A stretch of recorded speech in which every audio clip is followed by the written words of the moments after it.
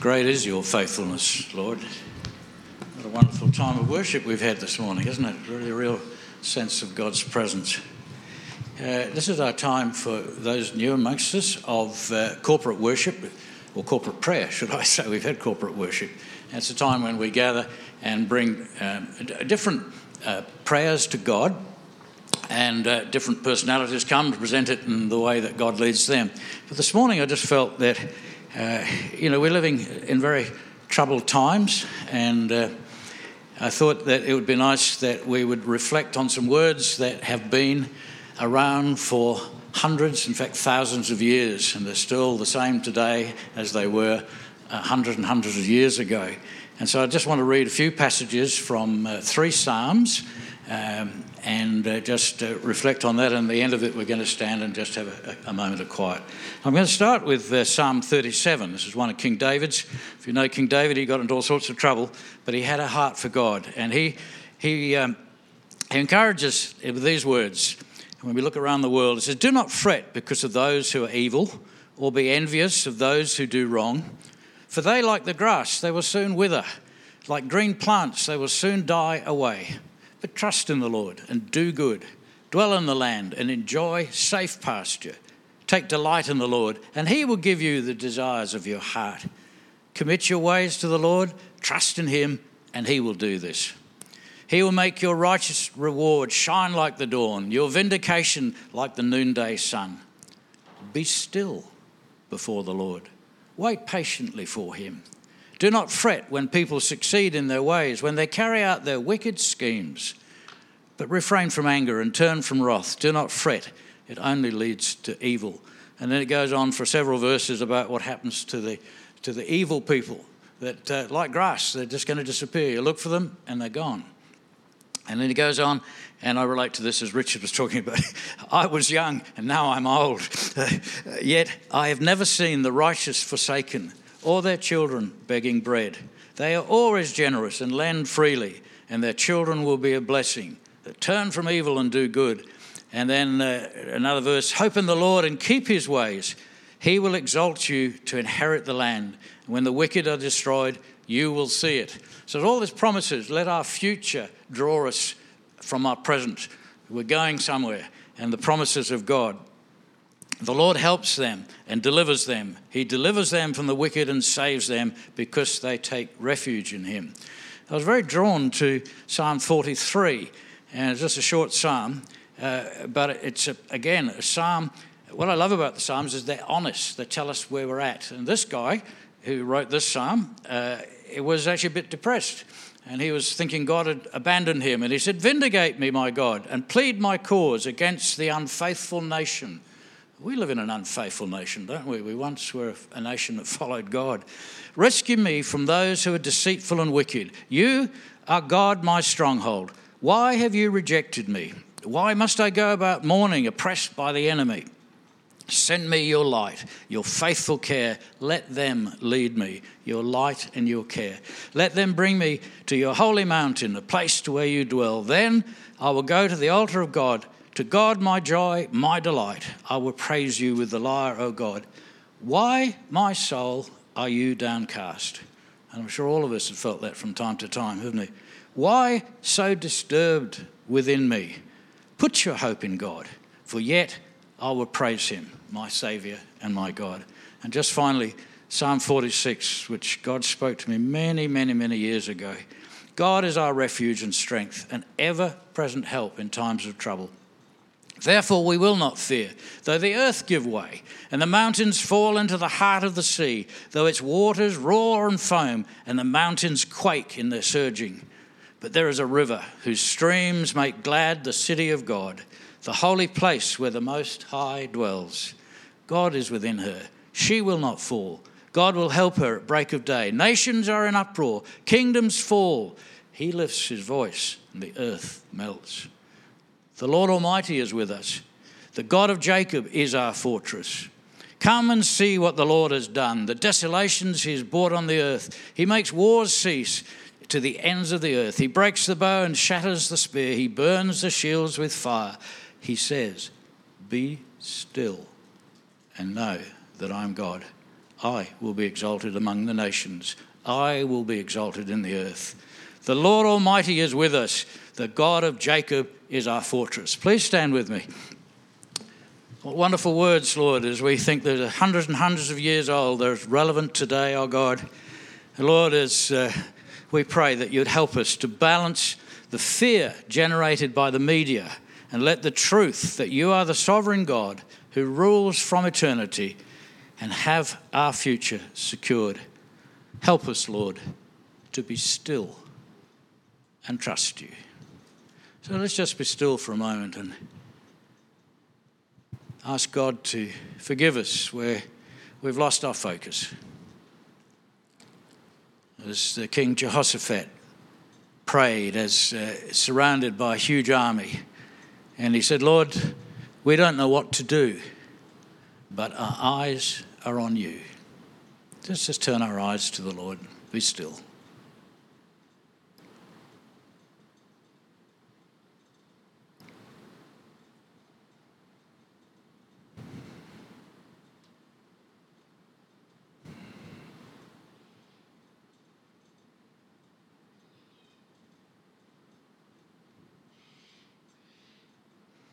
What a privilege this morning, our God, to sing your praises from our hearts.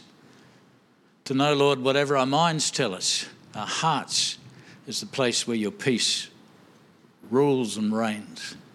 Lord, thank you that you've promised to be with us despite the trouble of this world. We thank you that you are the rock of our salvation. We thank you, Lord, as we can put our trust in you. Lord, your peace can rule and reign. We praise you for that. We thank you, Lord Jesus, that you came as the Prince of Peace to rule and reign in our hearts. We bless your name. Amen. Thank you, Mike, for leading us. Be still and know that I'm God. I think we need to hear that time and time again, don't we, in our business of life, to just be still and know that he is God. He is in control. He does what he does. And wasn't it, I just want to add my thanks to Kathy for leading us in worship this morning. I just had a sense of God's presence amongst us, really encouraged as we worshipped together. And if you want more encouragement, can I encourage you to look up what's happening in America at the moment? There's a university over there, the Ashbury Revival, and it started by a group of young people who got together in a chapel. And one lad started confessing his sins, and the Spirit of God has fallen. And not last Wednesday, the Wednesday before they started, and they haven't stopped worshipping since. It's just an ongoing worship service. And it's just beautiful to see the move of God happen without hype. There's no motivational speaker, there's no lights. It's just people coming and worshipping the God who is. And a lot of people just coming to faith, and it's just a really real encouragement. So if you haven't sort of looked at that, I encourage you to do that. My name is Sam Barnes. If you're new to the church, I just want to welcome you. If you're watching online for the first time, I want to welcome you as well, and hope that you're having a sense of what God is doing amongst us as a church family. This morning, Kathy talked about the fact that I'm going to be talking about the power of our own testimony. And I actually want to give time at the end of the service where you might have your own testimony that you're feeling like the Lord is asking you to share, to be an encouragement to us all. So as I speak, you might feel the nudge from the Holy Spirit that, yes, I feel like it's right for me to briefly share my testimony. I'm going to need to be brief this morning. That's a joke. No. I'm going to have to go through, because I do want to make time for that at the end. We are going through the book of Acts as a teaching series. It's really sort of going verse by verse, and we're pulling out from it what the Lord is saying to us as a church, but also saying to you personally as you read the Word of God, because all of the Word of God is good for teaching and rebuking and building up. And so as you read certain sentences, they sort of jump out at you, and God speaks to you. And we trust that that's going to be the same sense today. we're just going to finish off the end of chapter 21. So if you've got your Bibles open, because that's going to set the scene for Paul sharing again his testimony, and then we're going to draw out a few things from that. So we are at the end of the third missionary journey. Paul and his travelling companions, sent from Antioch, spent most of their time in the Ephesian church. He spent a lot of time with the elders at Miletus, and then Paul had a heart. He set his eyes in a way towards Jerusalem.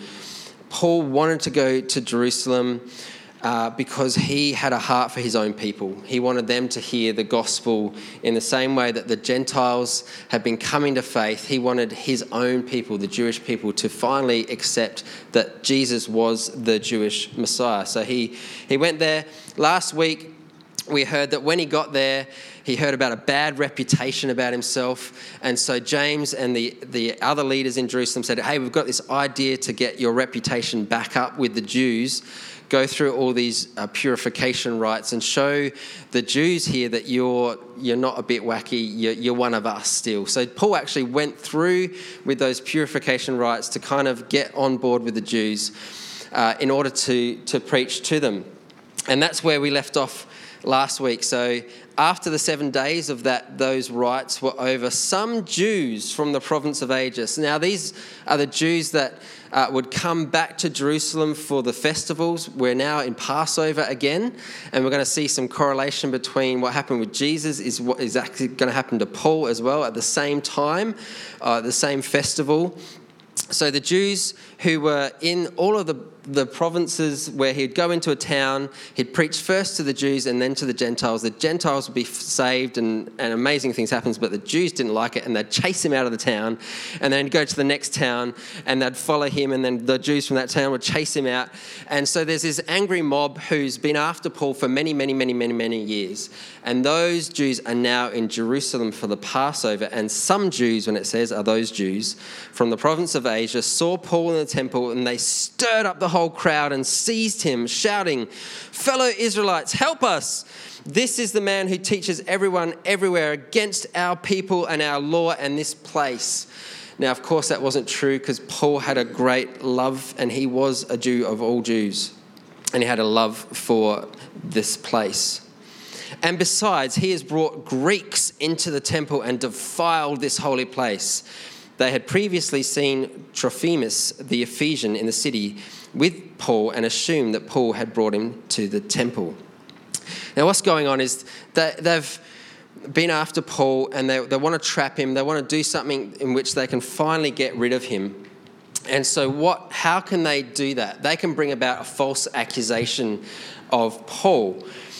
And it's a bit like a policeman planting evidence in this situation, because none of this actually happened. They just assumed it. They'd seen Trophimus, an Ephesian, with Paul in the marketplace. So they're having a taco in the cafes in Jerusalem. They see Paul with this guy. And so because he's with them, now they see Paul in the temple. They're assuming that his mate is with them and he's in the temple defiling him. And now you might say, well, how is that possible? The temple complex was a 36-acre platform. It's massive when you think about that. We just got some land, and think about how much 36 acres is. Huge flat plain. In the center was the Holy of Holies, where the presence of God was. And then outside of that was the court of Israel, where Jewish men and the priests could go. And then there was a boundary and another court further out where the Jewish women could go, or the treasury it was called. And around this was a perimeter about this high. And everywhere around the perimeter was this inscription on the wall. And this is an example of the inscription. So can someone read that for me? No? Okay, I'll read it for you. It says, "Foreigners must not enter inside the balustrade or into the forecourt around the sanctuary. Whoever is caught will have himself to blame for his ensuring death." A bit of a warning. So the Jews took very seriously the fact that the inner courts were only for Jews. And if Gentiles entered that place, they defiled the entire temple. Now, the Romans were occupying at the time, and they took away the Jewish leaders' rights for capital punishment. But the one law that they allowed to remain was this law that they took so very, very seriously. So if you want to trap someone, if you want to actually finally get hold of Paul and actually get him killed, this is the one to accuse him of, because the Romans will allow public execution for breaking that rule. But he didn't break it. So because of this, this rule, the whole city was aroused and people came running from all directions, seizing Paul. They dragged him from the temple and immediately shut the gates. And while they were trying to kill him, news reached the commander of the Roman troops that the whole city of Jerusalem was in uproar. Now, the Romans, particularly the commanders, they did not like riots. They did not like things out of place. You might have heard of the term Pax Romana. The Romans were very good at keeping peace, and they quickly shut down anything that was going to cause anything for rioting. And so the commander heard about it. At once he took some officers and soldiers and ran down to the crowd. And when the rioters saw the commander and his soldiers, they stopped beating Paul. Okay, that's good police presence there, right there. But obviously Paul was the reason for this commotion. So they did what they needed to do. They needed to get the reason for the commotion out of the city. So the commander came up and arrested him and ordered him to be bound in 2 chains. Now, last week, do you remember the prophecy that was given to Paul by the prophet that came? He took down his belt and he bound it with his hands and his wrists, and he said, this is the way you're going to be handed over. So this prophecy is now coming fulfilled. And from this point in time, Paul is going to remain in chains for the rest of his life. So he is in 2 chains. Then he is asked who he is and what he has done. Some in the crowd shouted one thing, some another. And since the commander could not gather the truth because of the uproar, he ordered that Paul be taken into the barracks. And when Paul reached the steps, the violence of the mob was so great that he had to be carried by the soldiers. So we've got our first crowd surfer sort of being carried by the soldiers away from the crowd. But the crowd kept shouting, "Get rid of him," or some of your translations would say, "Crucify him." Now, what's fascinating is what we're seeing happen to Paul is exactly what happened to Jesus at exactly the same time in his life. He's brought into the barracks, which is the Antonia fortress. So on the side of the temple was this fortress built by the Romans, built by Herod, so that the legions could look over the crowd, particularly during the festivals when there's lots of people in the city, because they don't like riots. And so they would have these station commanders and centurions up there to make sure that everything's taking place. And this is where Pontius Pilate was when Jesus is dragged into the Antonia fortress. And now the new commander is dragging Paul into the very same place. And we know that Jesus was there with Pontius Pilate, and he said, "I find nothing wrong with this man." And the crowd shouted, "Crucify him." And exactly the same thing is happening now to Paul. So as the soldiers were about to take Paul into this Antonia fortress, he asked the commander, "May I say something to you?" It's very polite. "Do you speak Greek?" he replied. This is the commander. "And aren't you the Egyptian who started a revolt?" Now, I don't have time to go into this, but Josephus, the Jewish historian, talks about 3 years earlier, some terrorists who came in, and the leader of that got away, and they were looking for him, and he sort of assumed that Paul was this guy. And Paul says, "No, I am a Jew from Tarsus of Cilicia, a citizen of no ordinary city. Let me speak to the people." Now, if you're being chased down, you're having to be crowd surfed away from the crowd because people are throwing stones at you, they're wanting to kill you, would you want to go back? This shows Paul's heart for his own people. He's breaking over their rejection of the message of Jesus. And even though they're trying to get rid of him, he wants to go back to speak to them. He's got this crowd, he's got this audience. "Let me speak to the people." And after receiving the commander's permission, Paul stood before the steps and motioned to the crowd. And when they were all silent, he said to them in Aramaic, "Brothers and fathers, listen to my defense." Now, what is interesting is that is exactly the same way that Stephen started his defense. Paul was there holding the clothes and he was accepting the martyrdom of Stephen. And Stephen started with "Brothers and fathers, listen to my defense." And Paul now, potentially in honour of that moment, says exactly the same thing. "Brothers and fathers, listen to my defense." And when he heard them speak in Aramaic, they became very quiet. Oh, he's going to talk. He's going to talk in our language. Now, the word there, defense, is the Greek word that we get our English word apologetics from. Now, apologetics, you might be like me when I was young in the faith. I thought apologetics mean that you had to apologise for your faith, because it sort of sounds similar, doesn't it? It's not saying, "Oh, sorry, I'm a Christian." Apologetics is a reasoned, logical defence for the Christian faith. And if there was anybody who would be qualified to give a reasoned and logical defence, it would be Paul. He was educated, he spoke many languages, he was an expert in the Old Testament law. So here's Paul's chance to basically prove that Jesus is the Messiah from the Old Testament. He knew them off by heart. He could go back through the scriptures. He could do this eloquent, intellectual speech proving that Jesus is the Messiah, because that's potential. Like, he's the guy, right? So here's my defense. Okay, we're all preparing for this great talk, this great speech. Here it comes. He's going to go through the Old Testament prophets. He's going to pull out the reasons why Jesus is the Messiah. No. Paul gives his testimony as his defense. Now, I think that's just amazing. But it also reminds us of the power of our own testimony.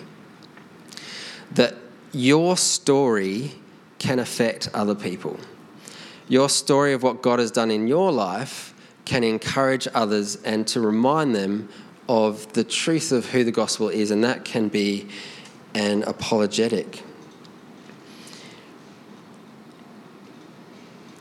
So, Paul's defense, his apostolic approach, was to give his testimony. I came across this great quote from a singer who said, "Share your story with someone. You never know how one sentence of your life story could inspire someone to rewrite their own." I thought, how profound is that? Just by sharing your story, they can pick up one sentence and it might be the catalyst for them rewriting their own story of faith in God. So this is what Paul does. Now, we have heard Paul's testimony before in Acts chapter 9. So again, we're going to speed through it. But there are 3 points to really anybody's testimony, and Paul uses these 3 points in his own testimony. And you might, as you want to prepare and think about your own testimony, as you want to share with people around you, that there is a time before Christ, there is a event or there is something that happens in your life where you meet Christ. It's a conversion event. And then you've got your life now as a Christian, as a follower. So there's what my life was like, who I was, an event that happened that changed and transformed me. And now because of that, this is the life I live. And it's different from that life before. Very simple.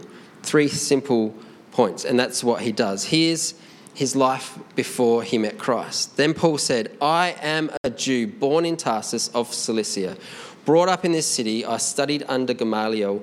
So he was a well-known teacher. In fact, he's got his own writings, and he said something about Paul. He said, "The only issue I have with Paul is I couldn't give him enough books to read." "And I was thoroughly trained in the law of our ancestors. I was just as zealous for God as many of you are today." Like, I was one of you guys. I thought like you. I reasoned like you. "And I persecuted the followers of the way," the Christians, to their death, arresting both men and women and throwing them into prison. As a high priest and all the council of themselves can testify. They know about this. If you go ask them, they knew what sort of a guy I was. And I even obtained letters from them to their associates in Damascus and went there to bring these people as prisoners to Jerusalem to be punished. Before Christ, I was a badass. That's what he's saying. I was mean. I was nasty. I killed people who was of the way. And I would have remained that way, but something happened to change me. Something happened to transform my life. Part 2. About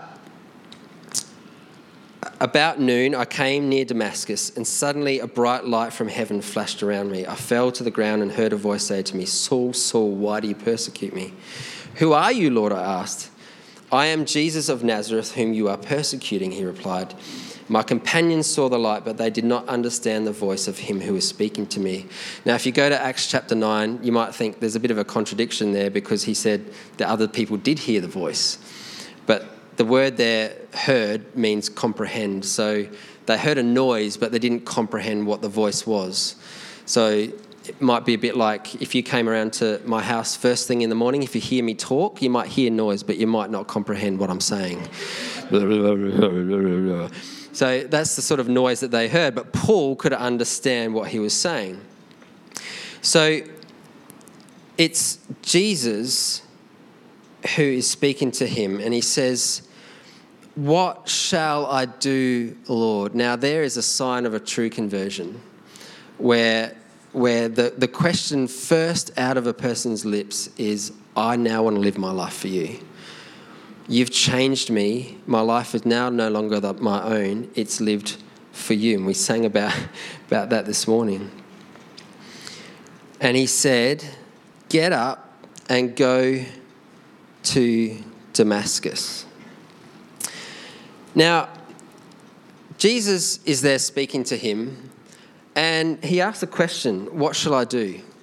Now, why doesn't Jesus give Paul his 10-year plan? Like, okay, Paul, here's what's going to happen. You're going to spend, the first 10 years of his life, he got his life straight. He went and sort of restudied the word and got his ideas about Christ right. It was 10 years before he went into ministry. So why didn't he give him his 20-year plan? Okay, you're going to go sent around. You're going to go on 3 missionary journeys. You're going to be stoned in this place. You're going to be lowered down from a basket over there. They're going to chase you out from there. You're going to be nearly dead, but then you're going to go back into the city.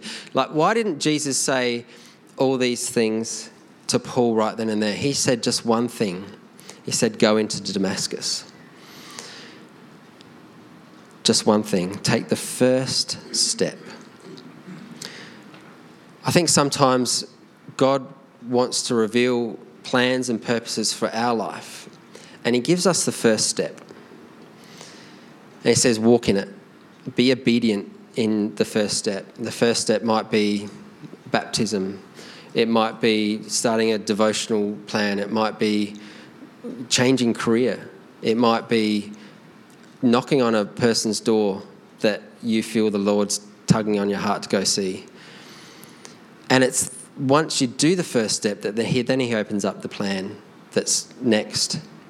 So I want to ask you this morning, what is your next step in your life? Because we saw this all throughout the book of Acts, and I'm going to get into that in a minute. I'm just trying to quickly move through this. All right. So he's sent to Ananias. We know about this. We've read it before. And Ananias speaks to him, and he was able to see.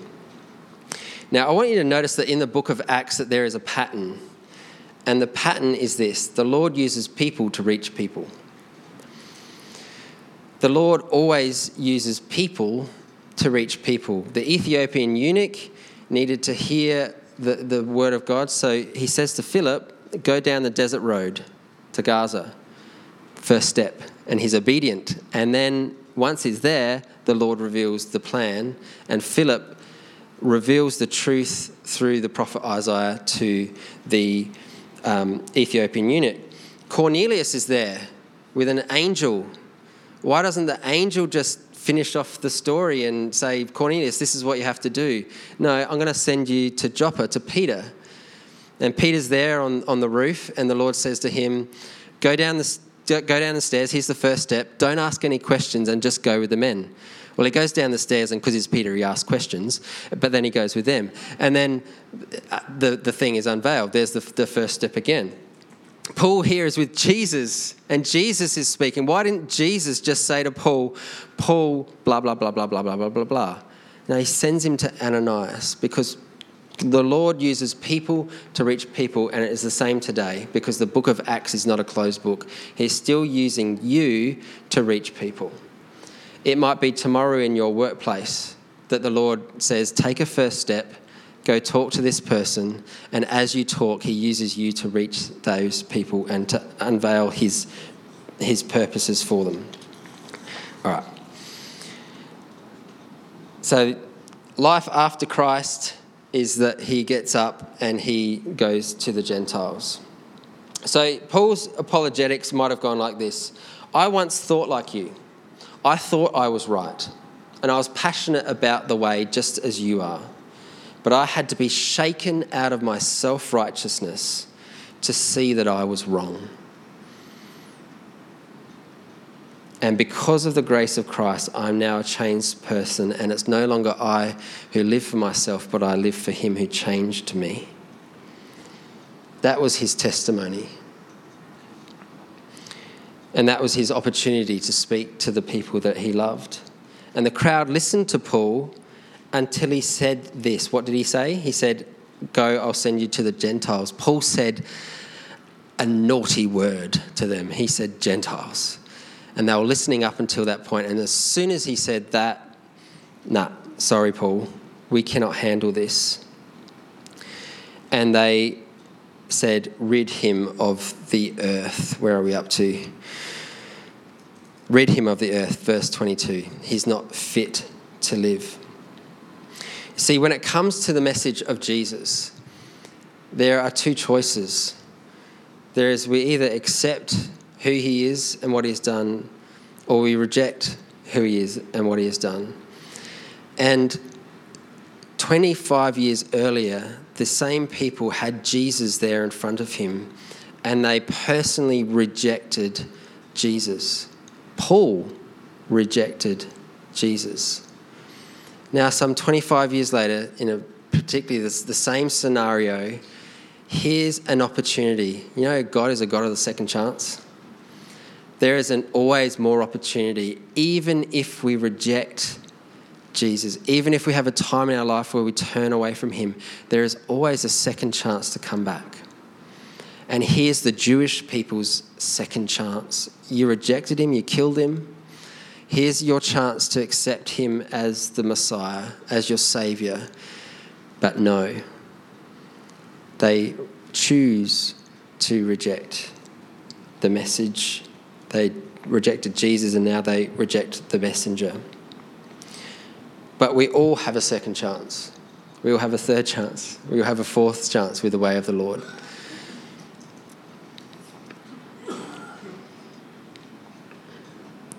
So I might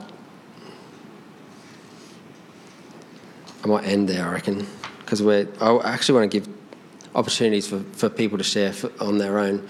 But before we do that, we're going to just share in the meal that Jesus shared with his disciples on the night that he was betrayed. A meal that represents what Jesus has done for us. That Jesus took upon himself the weight of our sin. And Richard's going to be talking about that in his home group. But what I find what really gripped me as I was preparing for this morning was the thought that when Jesus said to his disciples, take and eat my body which is broken for you, it's given for you. He didn't do so just for those people there. He did it for everyone who was to come and accept the message of Christ. And Paul was the reason why he was going to the cross. And Jesus died for Paul, even though Paul was responsible for his death. Even though Paul rejected him. And it's the same for us in our lives, wherever you are at. You know what? You might think, I'm too far gone. Well, you're in good company with the Apostle Paul, because he was too far gone in our minds, but not too far gone for the grace of God. Not too far gone for God to come and do something in his life and transform it and turn it around for good. Jesus died for Paul, the bad man, and Jesus died for you. No matter where you're at in your faith, no matter where you're at in your journey of life, no matter whether you feel good enough or bad enough or up to it, that's not the point. Jesus, in his mercy, died for you so that you might have a new life in him and share in the story that is, this is my life beforehand. This is my experience of Christ, and now this is my life to lead. So I'm going to invite the band up. And God might be pulling on your heartstrings this morning to share your own story of grace, your own story of transformation that would encourage us. As the band sing and as we share in this meal together, can I encourage you to think about whether the Lord's asking you to do that this morning? Let's stand together.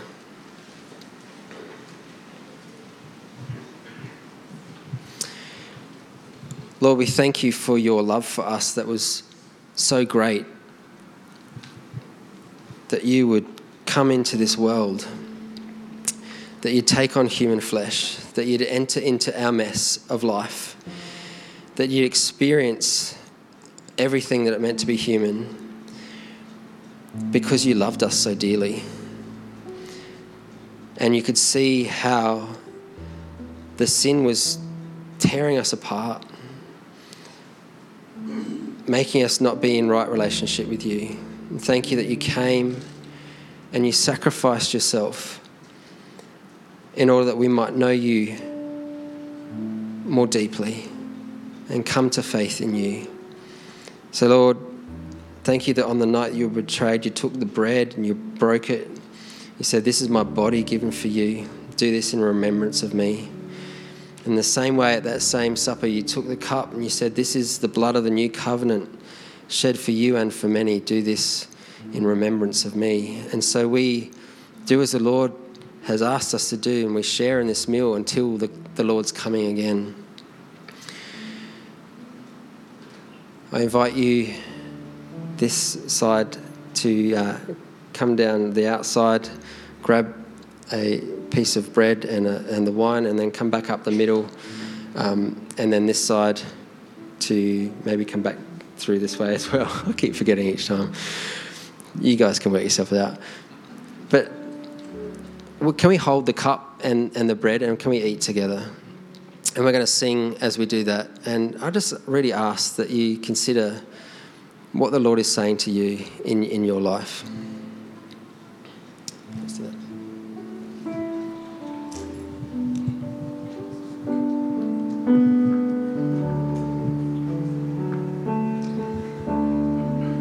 In Christ alone, my hope is found. He is my light, my strength. Took me from his hand till he returns or calls me home. Here in the power of Christ I'll stand. Let's stand together. Thank you, Lord, that we stand in your power of it being finished, of the victory being won, that sin is broken, that the curtain in that temple is torn open, and it's not just the chosen few that can make it in, but it's flooded open for every Jew, every Greek, every Gentile, every Australian to be able to rush into your presence and to find freedom and newness of life because of your death and resurrection. So Jesus, we honour you and thank you. In Jesus' name, amen. So we take and we eat the body of our Lord Jesus that is given for you. Let's take and eat and feed on him.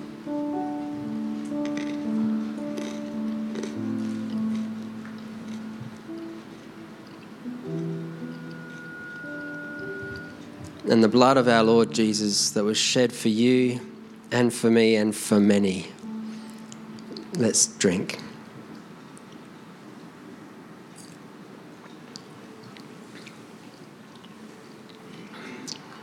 You may be seated. Now, I just wanted to open it up briefly if you wanted to share, but before I do, quite often we think, you know what, my story isn't big enough, it isn't bold enough, it isn't transformed enough, you know. I wasn't this bad person who had addictions or whatever and things happened in my life. And I came across this quote. Sorry, we're going to have to go back to the PowerPoint again, Dave. The last picture, a quote from Louis Giglio, who he hears the same thing all the time. You know, my story isn't one of massive transformation. Let this be an encouragement to you. People say all the time, I don't have a good testimony, because they think their story has to involve some dramatic story of change from bad to good. But Jesus didn't come to save people this way. Sin doesn't make us bad, it makes us dead. Jesus came to save by bringing the dead to life. And that is the same for each and every one of us who call on the name Jesus. And that's so amazing about your testimony. So does anyone have a story, a testimony that they'd like to share of their own example of this? Yeah. Mine's really, really quick, and that just made me think, yeah, I should come up. So. Oh, good. I'm glad I put that up then. Hi, everyone. I'm Lauren, if you don't know me. Do I have to say that here? Mine's really, really quick. I grew up going to church and knowing God and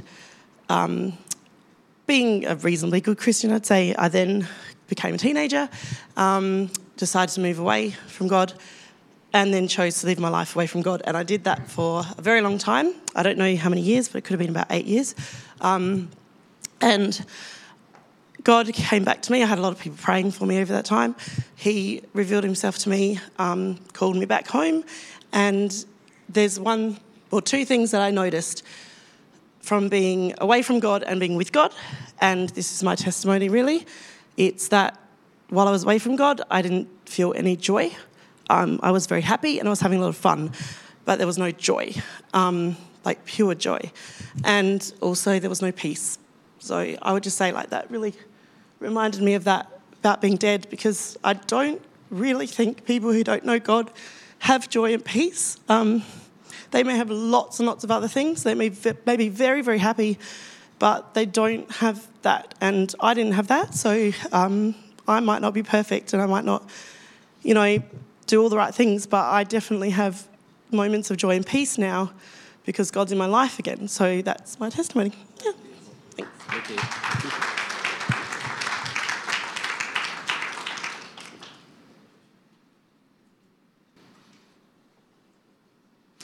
I was going to mention the other day how we were talking and you shared your testimony to me, and I said there needs to be a time when you need to share that in front of the congregation. Yeah, I knew what you were thinking. My parents were Christians. We lived in a very small bush town between 5 and 10. There was a church. There wasn't a children's church. Children sat in church and did what the adults did. And I hated it. Anyway, at 10, my mother died. And I never went to church again for 22 years.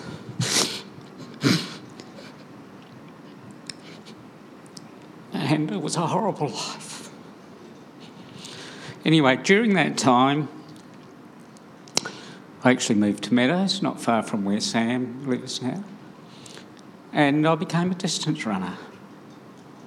And one morning, I usually got up early, so probably 6:30, just running around the green hills as the sun came up. And God just opened my eyes. And he said, I made this. And I made you. And I've never looked back. So you're in God's country, Sam. Thanks, man. Yeah.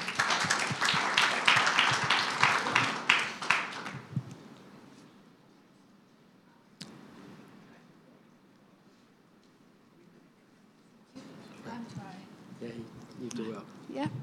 Hello. I'm from Japan, and today is a guest, but I want to say something about my amazing experience with Lord. Almost 30 years ago, I stayed at Lazarus' house as a student, homestay. And at that time, I didn't realize, I didn't know Jesus, but gradually I knew, and then I became a Christian. I was baptized at Anli Park Baptist Church. Mike baptized me. It's amazing. I became a Christian. And after going back to Japan, I had very hard time. And then I didn't go church for a long time. I lost my way. But one day, I suddenly realized Lord planned everything for us suddenly. And then I got a scholarship from my state, and then come to Australia for only short 5 weeks studying at Gold Coast. And then Lord gave me chance to visit my Australian parents, Lazarus' house, Bev and Mike. It's amazing. And I'm so glad to come here, especially with my Australian parents. I'm so glad. And this morning, my heart knows Jesus. Why I come here? Exactly, I knew. Exactly. And I have some plan to go to Rwanda this year, but I am sure that's Jesus' plan. I'm sure. Thank you. Yeah, wow. Thank you.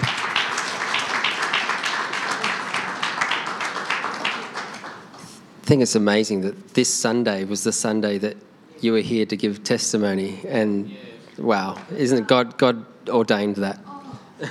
Just to add to that, to put it in some context, that because of Yumiko's really tragic time when she went back to Japan, God has used the pain that she suffered, and she now has a heart as a Japanese person to want to minister to the people in Rwanda who have been so damaged by the civil war there with the Tutsis and the Hottentots, whatever the Hutu. Thank you.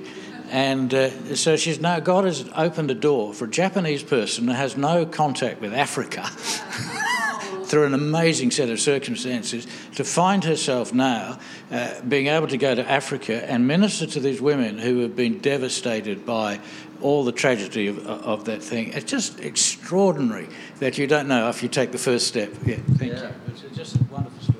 Yeah, amazing. Perhaps there's one more.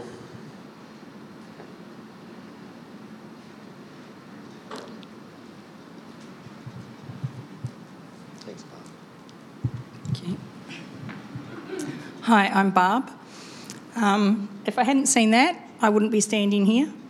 I was adopted as a child, and lived in a home that was a Christian home that didn't have any love.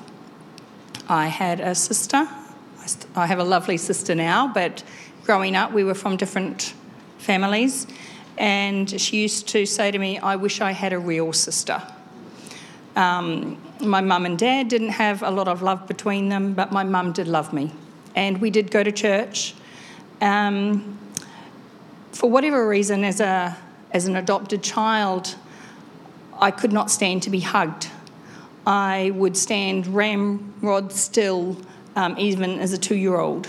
I did not like affection, and my family was not affectionate anyway. But in me, it came out as not outwardly rebellious, but I felt like I didn't have to follow anybody's rules, that I didn't belong to anybody, so I could basically do whatever I wanted to do. And that's basically what I did. And it was many years later that I found God for myself. And someone stood over me with a prophecy and said, I see your adoption certificate stamped child of God. And from then, I have felt loved. I used to be a child who would never ever speak in class, who would never ever step out outwardly and offer to do anything. You know, we recently moved house and I found all my school reports. Every single one from tiny to high school said she could do more in class, she doesn't participate, she doesn't speak out, she just sits in the corner sort of thing. Anybody who knows me now knows that's not me anymore, and that's because God loves me. Yeah, that's great.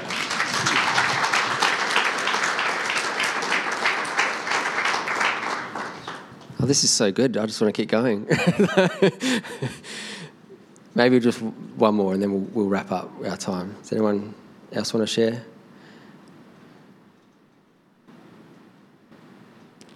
Nope. All right. I'm wondering, can we pray for you? You've got a heart's desire to go to Rwanda. It'd be great for us as a church just to pray over you and pray for that, the God-given stirring in your heart. So the Lord's spoken to you. He's given you a mission, and what your next step is, that you would walk in it. So can we pray for you? Yeah. Yeah, Lord, we thank you for this young lady. We thank you for the way that you've touched her life. We thank you for the way the Russells have been involved in leading her to know you and to be inspired by you and to come to faith in you. And Lord, thank you that you use every part of our lives for your purposes.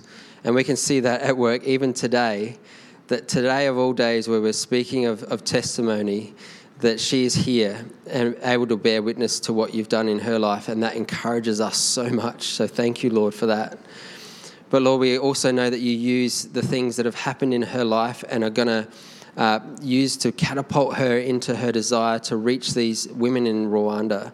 And so, Lord, we just pray that you'd be opening doors for her, that the first steps of just getting there, that she'd be obedient in that, and that after she gets there, just like Philip on the way down on the road to Gaza, that there she would know what you were calling her to, and you'd open up huge things, huge ministry opportunities, that young people will come to faith in you through her message and her ministry. So, Lord, just encourage her, empower her.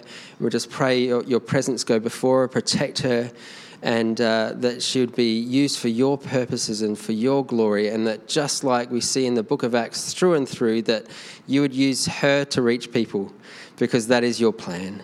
And we pray this in Jesus' name. Amen. Amen.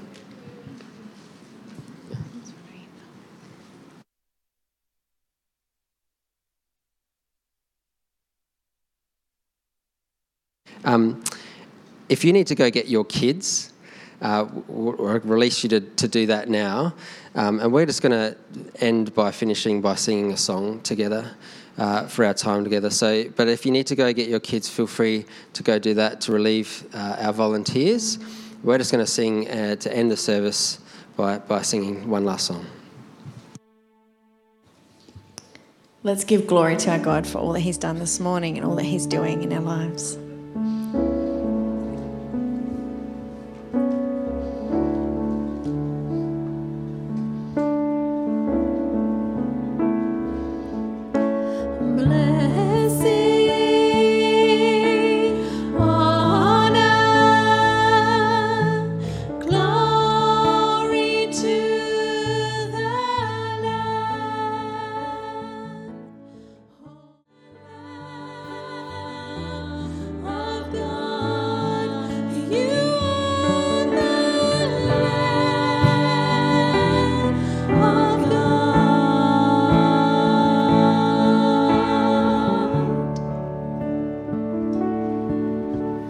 It's been a great morning, and thank you to everyone that's come up today and shared. It's been really encouraging and just wonderful. So feel free to hang around for a bit now, grab a coffee. The cover will be up out on the deck, so go and enjoy beautiful scenery and the sunshine. And if you'd like prayer for anything, there'll be some people in the prayer room who would love to pray with you. So thanks for coming and God bless. Have a great week.